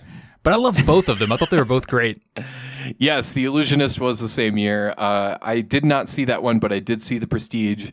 That movie pissed me off so much. The Prestige did? I was so irritated, yes. The ending made me so mad. I don't want to spoil anything, but I was just like, oh, come on. Come on. It was one of those where it's just like, really? No. I don't want to get too far. It has David Bowie in there somewhere too, which is wild. Yeah, he plays Tesla, right? Doesn't he? Yeah. It's pretty neat. I do remember the ending being like looking around the room to gauge what my friends were thinking. Like, is this in this fucking kind of dumb? But the build up, I mean, the ride was way better. Like, it's a memorable That's true. movie. Yeah, it was a fun ride, but the ending was just not my thing. And Casino Royale, I saw in theaters. I didn't see that one. That was the awesome James Bond. You know, in 2005, we talked about Batman Begins as a Batman revival. Casino Royale is a James Bond revival, where all of a sudden James Bond is not all cartoony and goofy like he was during Die Another Day with Pierce Brosnan. Now, all of a sudden, it's Daniel Craig. It's a lot. You know, it's more like the Bourne Identity kind of a thing, where more rugged, I guess you could say. Yeah, it's more down to earth. It's not as cartoony, and the villain in that movie is Mads Mikkelsen, and this movie was my introduction to him. Oh, and that guy has stuck with me ever since, because he ended up, of course, being Hannibal in the TV show. Oh, I didn't know that. He is excellent as the villain in Casino Royale. He is extra creepy and sinister and menacing. He's great. Love Casino Royale. Now I gotta watch. See, I'm very much on the outside of the James Bond movies. In fact, I think the only James Bond movie I have ever seen, and I got dragged to this one, so it wasn't even my choice. So I probably barely paid attention to it. But I think it was maybe the one after this that Daniel Craig was in. Quantum of Solace? Yeah, where I feel like he's just covered in paint at some point. That might be I don't know if that's that's thing. That's arguably the worst Daniel Craig Bond movie, because it's so depressing. I didn't have fun with it. Yeah, I was like, oh, this is James Bond stuff? Okay. It's not that good. They went too far into the gritty, down-to-earth, realistic thing. It just wasn't a fun movie. And you know what? It wasn't friendly. I mean, and it's my fault because I haven't watched any of them. But like, as someone who, like, if that's your first James Bond movie, like, I didn't get. Like, even knowing the pop culture of James Bond, I still felt like a massive outsider. I'm like, they're referencing shit that I'm never going to get. Like, it had this long story with Judi Dench's character, which I know is integral, but I was like, I can't get into any of this. This isn't enjoyable. Yeah. So I need an end point for James Bond. I think if you're an outsider to Bond, the movie after Quantum of Solace, Skyfall, would have been much better. It explains things a lot better, and it has a really cool villain in Javier Bardem. And Daniel Craig is really comfortable in the role at that point, and it's just a better movie, better music and all that. I was going to say better music. Isn't that Adele do that one? That's Adele. Yeah, Skyfall. That's a good one. It's a killer theme, but yeah. And we have to talk about 300 now. I'm the kind of guy that can kind of guess that Alex rolled his eyes at 300. You liked it? I took a date to 300. She left you because she was like, all right, let me see your abs. No, she liked it more than I did. I saw it with my dudes, with my the guys I lived with, and then we all like we didn't talk about it, but we were all in the gym for like 5 weeks after that, like just for no reason. Just never brought up why we were just suddenly gym hounds, but every single dude in that movie, like even like. You could get a guy that looks like Andy Dick wearing one of those outfits, and he's got like 8-pack abs. Right. It's like, what the hell? Andy Dick literally playing a guy's dick in his underwear, but still ripped. Still ripped with like 2% body fat. It's like, but okay, I love that it made a comic book alive, and that's the point. It was like Sin City. They both kind of, I guess, I don't know if they're similar DNA there, but like the same over the top. I loved it. I thought it was fun. Apparently, Soloflex and creatine existed back in the Spartan age of. No idea if it holds up, but no, I enjoyed it. I thought it was brilliantly shot. It was a spectacle to look at. That's kind of how I treated it. It was just like, look at all this wonderful violence. It's like, oh, how did they do that shot? Oh, that shot looked fun. Oh, they did this all in one take. Oh, that's cool. It's just a spectacle to just kind of look at. Super simple story. I enjoyed it. Villain super good. Gerard Butler, that was my intro to him. Kicking that dude down a well. Me too. Fucking ruled. Yeah, it's a fun movie. It's the new metal of movies. Like I associate, like when I think of that movie, I'm like, I just think of Godsmack. I'm like, I don't know if that's a good thing or not, but I'm like, that was of now go away. That was of I'm doing the best I ever did. I'm doing the best I ever did. Now go away. I feel like I've had dreams where Gerard Butler sings that song to me. I don't know why. It's him in that beard and that pose where he's telling somebody what city he's in. But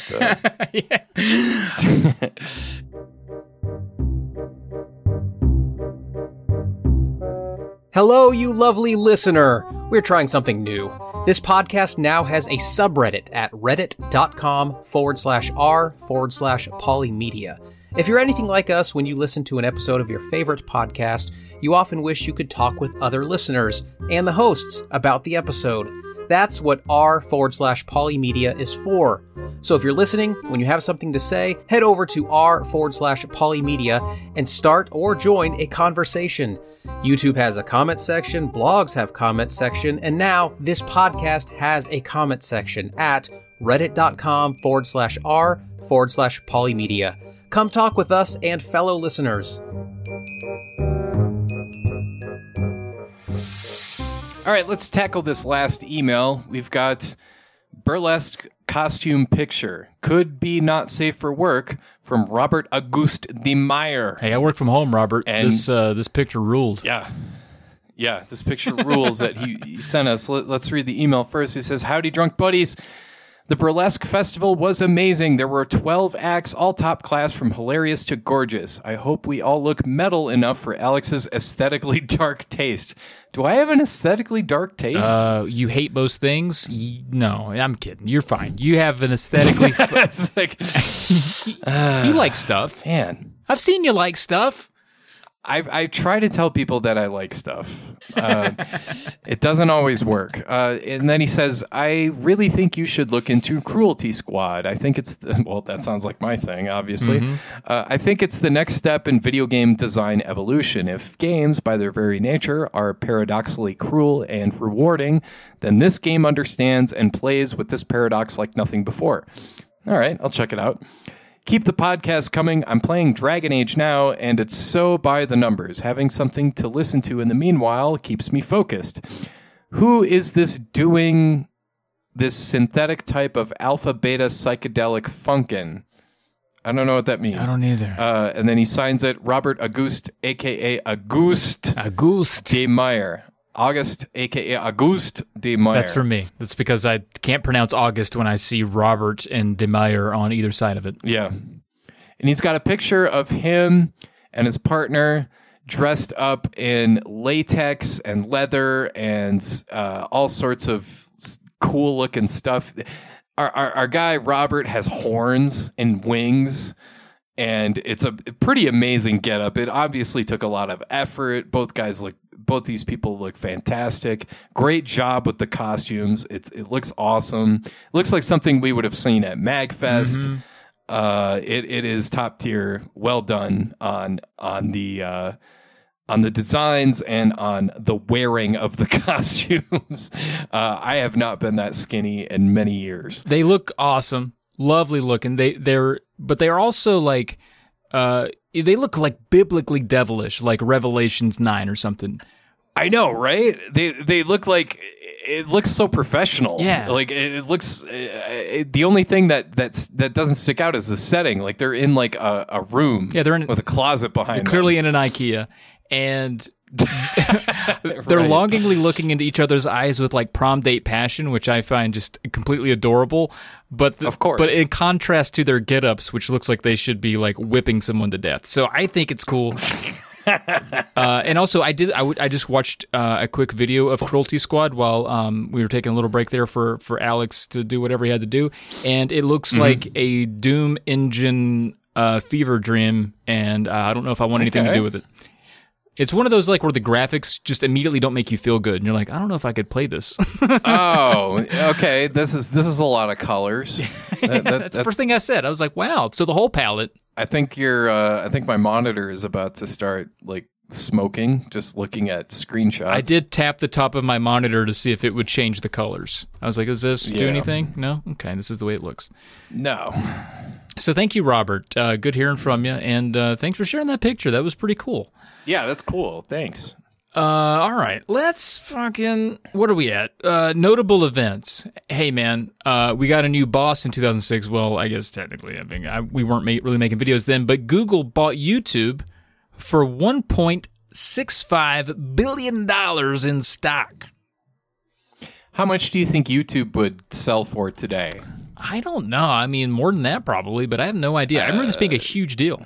It was an interesting deal because it kind of put the stamp saying, "Hey, YouTube is this is where you need to go for videos."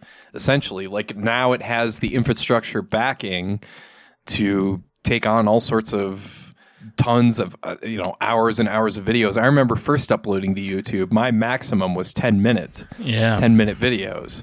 Now it's like, okay, 10 hours, 24 hours. Crazy. Yeah, it was a big time game changer. Despite what certain other content creators might say, I think Google has largely done an okay job. Mostly, I'm going 60-40 good, bad for what they've done since this purchase. That's just my opinion. You don't have to agree with it, but I think it's fair. I mean, you got to think about it, like YouTube itself. It was bought because it was unprecedented, and then its growth is unprecedented. Like, what are you measuring it against? I mean, I just Googled it, and this website is called manhowie.com, so it's probably not even real, but it says, like, YouTube is now worth, it was bought for $1.6 billion, now it's worth $180 billion. Like, that's a good return on investment, I think, based on my math. Yeah. The thing that I go back to is back in 2006, where Google could have just developed, tried to develop their own video service like this. They did with Google Video. That didn't last very long. They could have backed a different horse like Dailymotion. They were around back then.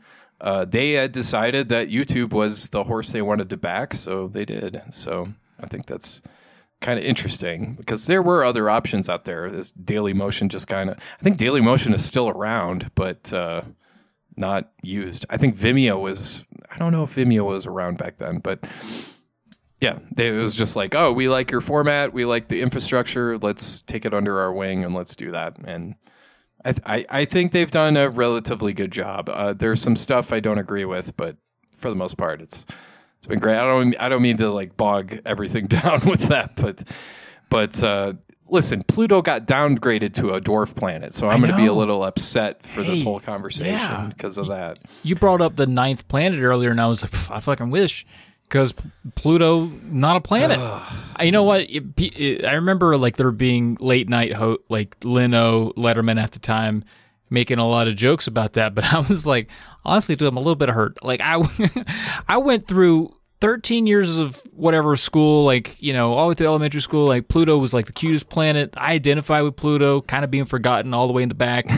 You know, kind of cold, you know, nobody, you know, and then all of a sudden you're going to tell it just can't fucking, like, a pretty big rock, let's admit, not small, you know, it's not a planet anymore. No, it's not. It was downgraded to, what would it be downgraded to, like an asteroid or something? A dwarf planet, but like a dwarf planet. Okay, that just seems crass to me.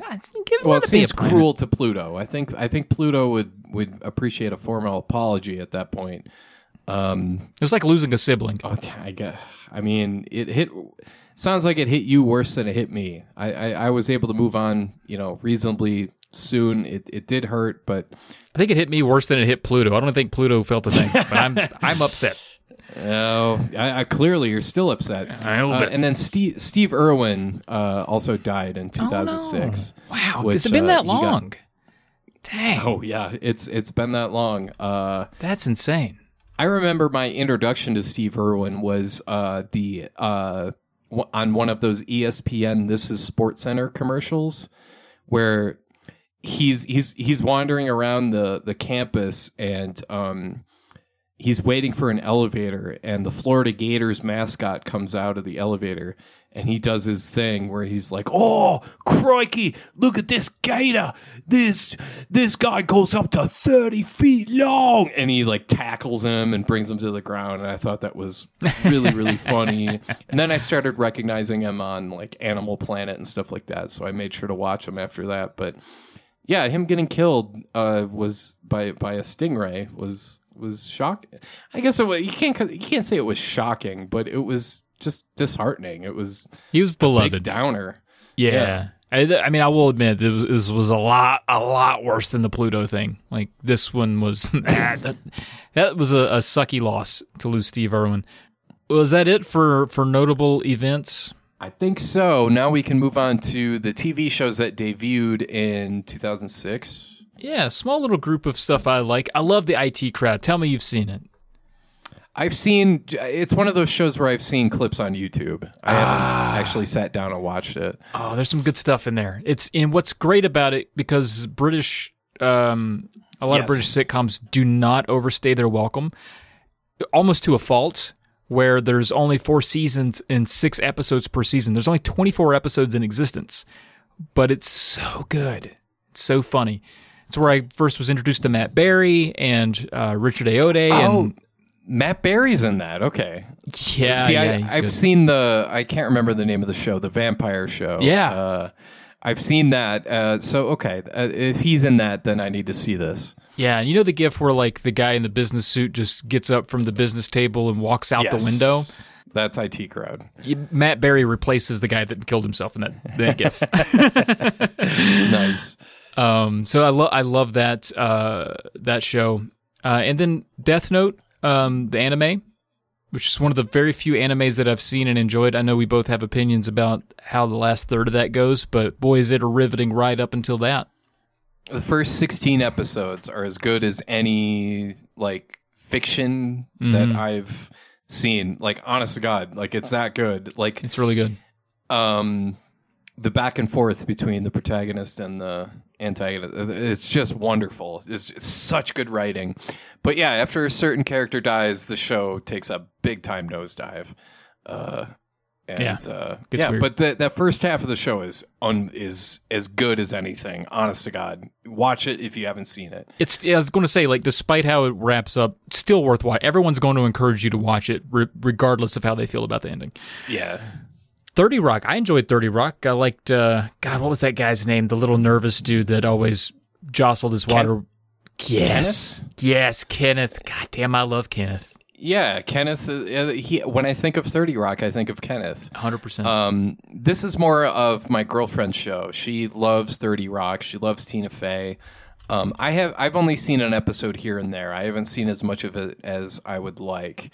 But what I've seen, especially the Tracy Morgan character, and some of the ridiculous, like, I guess some of the losery stuff that the Tina Fey character does, yes. Just like she's so phenomenal. It's very relatable, so I really appreciate that.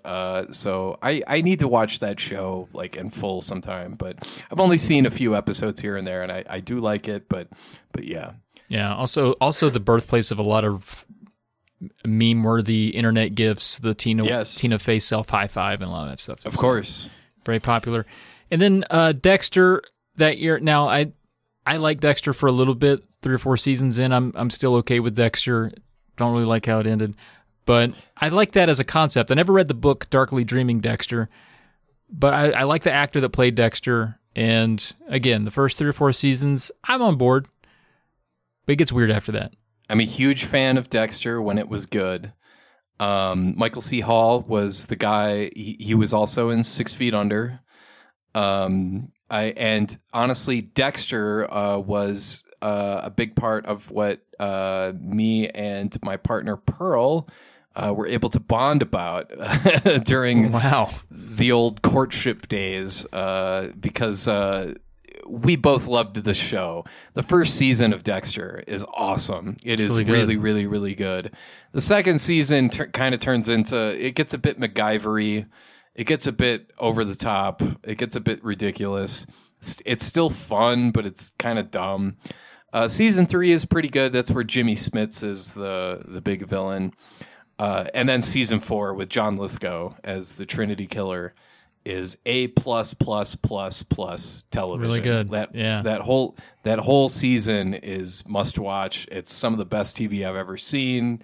It's awesome writing. The conclusion is it's awful, but it makes sense, and it's one of the best endings to any season. I think ever. It's heartbreaking, but it feels like it's what should have happened. Not that it should have happened, but yeah, I don't know. It fits what you like. It's good. It makes sense. Yeah, it makes sense. It makes sense to make the. I think once season 5 started, that's when the show started to fall apart a bit. Season 6, I can't remember what off the top of my. I remember season 5 was the motivational speaker was the. Chase something. Yeah, and I really enjoyed that because I hate those kind of people. The Joel Osteen types, but. The season after that, is that when they started leaning into the religious stuff and it got really stupid? I fell off somewhere around then, and I don't remember which season it was, but I think some of my favorite moments where him and Dokes were trying to outsmart each other. That's season 2. Dokes ends up being one of my favorite characters. He's just so, I don't know. He's just such a asshole, but like he's doing his job. Bullshit. Yeah, it's so good.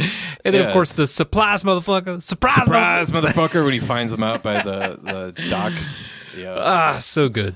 Shows like that, when they don't factor an ending in when they start writing it, they always kind of fizzle out in a way you don't want them to. But the ride is good for a bit. I think it's still worth checking out at least a little bit.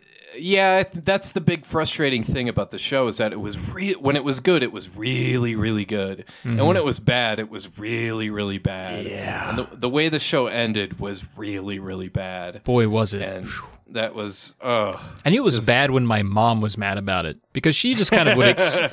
She's watched crime dramas her whole life. Like she saw, Hill Street Blues, Columbo, Rockford Files, like you name it, she's watched all of it. And that was the one where she called and she was like, "Have you seen the last Dexter's?" Like, no, I haven't watched those. She's like, "Don't do it. It's just not." Don't. Really? Really? I agree. Okay, Mom. Very smart, very You say wise. so. Yeah, the way it ends is just infuriating. And then we have this internet section, so I wanted to highlight some things that were popular in 2006. I like this section. Yeah, just to give people that crunchy feel of nostalgia. Believe it or not, in 2006, we brought up Facebook a little bit, but MySpace is still on top of the social media empire. It is still the place where you got your friends. That's right. Did you had a MySpace? Were you? That's right. Yeah. You damn right I did. Yeah, I had both a regular one and I had a music one for my crappy comedy music. Same. Because the regular one, you could only have one song play, but if you did a band one, you could have 4 songs Right. on there. I don't know if you remember that, but I do. Yeah. Yeah. And what was your? Let me ask you this: if you had a regular MySpace page, what was your song that you had play when people showed up? Do you remember that? I have no idea. No idea. That's it a great like- question. I forgot that was a feature. Was it like Alan Jackson or like?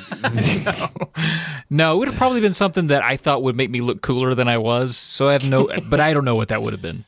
Do you remember yours?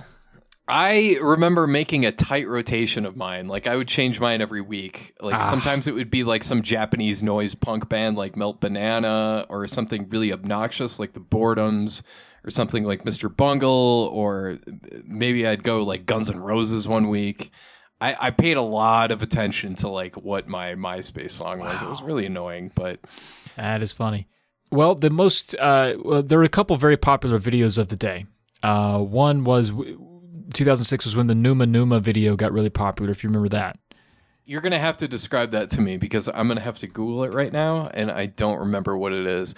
Oh, it's that guy. Okay, Yeah. so it's ha Yep. ha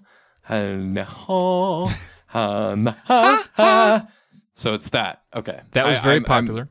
I'm done playing the voice that guy used, but that's the general sense of it. And you can Yeah. see that video is, I don't know which one you clicked on. Maybe there's multiple, but 16 years old. I just saw the thumbnail and I was like, oh, it's that video. Yeah. And then the most played video on YouTube at the time, and it went in and out of being number one for a number of years, was the Evolution of Dance video. And I'd be surprised if you hadn't seen it, because I remember watching it when I was young. This is the creepy guy that can do all sorts of weird things with his skeleton. I don't know if I remember I don't know if correctly. he's creepy, but he can dance like. Well, it was weird that he was dressed like a youth pastor, but he can dance. he like does like all of this. Oh no! spectrum of music. Okay, I got this confused with something else. I had to Google that, and I thought it was the skeletal guy. No, I don't remember this at all. Oh, it's pretty entertaining. Although it looks like no, this guy can absolutely dance. He's doing every move. yeah, and this was a video that looked like it was recorded in 1993 somehow, but it was from 2006. He's doing the lawnmower. Yeah, He's doing the sprinkler. He's doing everything. he does all the white guy dances, sure, but he gets more sophisticated. But he starts like Elvis, like the 50s, and he does like literally the evolution of dance. So like all the popular dances all the way up through Well, that's cool. 2006. And I learned the other day there is a list of most watched YouTube videos and like when they were unseated, and this one was the most watched video a couple of times. Like it jumped from like first to second for a little bit, and then eventually it got passed by like music videos. I think Gangnam Style like basically broke tons of records that were hard to break after that. So Yeah. Evolution of Dance was the most popular video in 2006. Pretty cool video. Check it out if you haven't seen it. I'd be surprised if you haven't. And I realized, or I looked online and I was like reading about 2006, and apparently the most common way to share pictures via the internet in 2006 was through a Flickr account. And I remember having a Flickr account. I used Photo Bucket Yeah, some people were buckets. Yeah, some of us were Flickrs. for all my stuff. Yeah. I did not use Flickr. But yeah, I remember that being a thing, but Photo Bucket was my thing. And I remember, I think it was when Twitter started taking off. This would have been like 2008, 2009. And then Photo Bucket was like, oh, hey, by the way, if you want to continue to use our service, you're going to have to start paying us. And I was just like, nope. Yeah, I remember Goodbye. that too. Yeah, Yeah, Flickr's still around. Start for free if you want. Sign up. Aren't they owned by like Kodak or something? Is Kodak still a thing? Can't remember. I don't know. I do not know, but I think that wraps up 2006, man. We did. What a fun ride. Not a bad year altogether. Sure does. It not a bad, great gaming year. For Decent sure. gaming year. Yeah. Yeah. Yeah, and the comedy movies were, you know what? I'm going to probably try to watch Nacho Libre in the next hour. Oh, right on. Please do. All right. Well, I guess that's going to wrap us up. We've gone a little long here, so let's wrap it up. That's been another Drunk Friend podcast, everyone. Head on over to polymedianetwork.com. We got more shows for you. We mentioned Tales of the Lesser Medium earlier. That's got your Gears of War comedy on there. We got new episodes dropping soon. Be sure to check that out. Laugh a lot. Polykill, I mentioned that too. I've been dropping all kinds of names for you. Polykill's good if you like that. Point and Drink Adventure, that's got Pam and Petey on it. Indie Quest, if you want indie games. Uncle Doug's DVD Bin, if you like movies, and now a new show to line up, Split Up, if you like horror movies. We got that going on as well, and we got Goosebumps if you like kid-friendly horror novels. We've got everything you could ever want, specifically if you're interested in the things I just mentioned. You can send an email to the show, drunkfriendpodcast@gmail.com. We'll read it out here eventually. Maybe it'll take 6 months between Halloween and Easter, but we will get to it. We have a subreddit. You can check out reddit.com/r/polymedia. And get on there and interact with us. That's like the comment section for podcasts. So we'll see you there. Yeah. And I think that's all I got. What do you got? Yeah, go on the subreddit and ask us questions, make comments, make fun of us. Yeah. Say something, comment. Let us know what you think. If you think I'm off base about something, if you think Trav is off base about something, let us know. Let us have it. Let's have it. Give us the fire Bring hose. Yeah.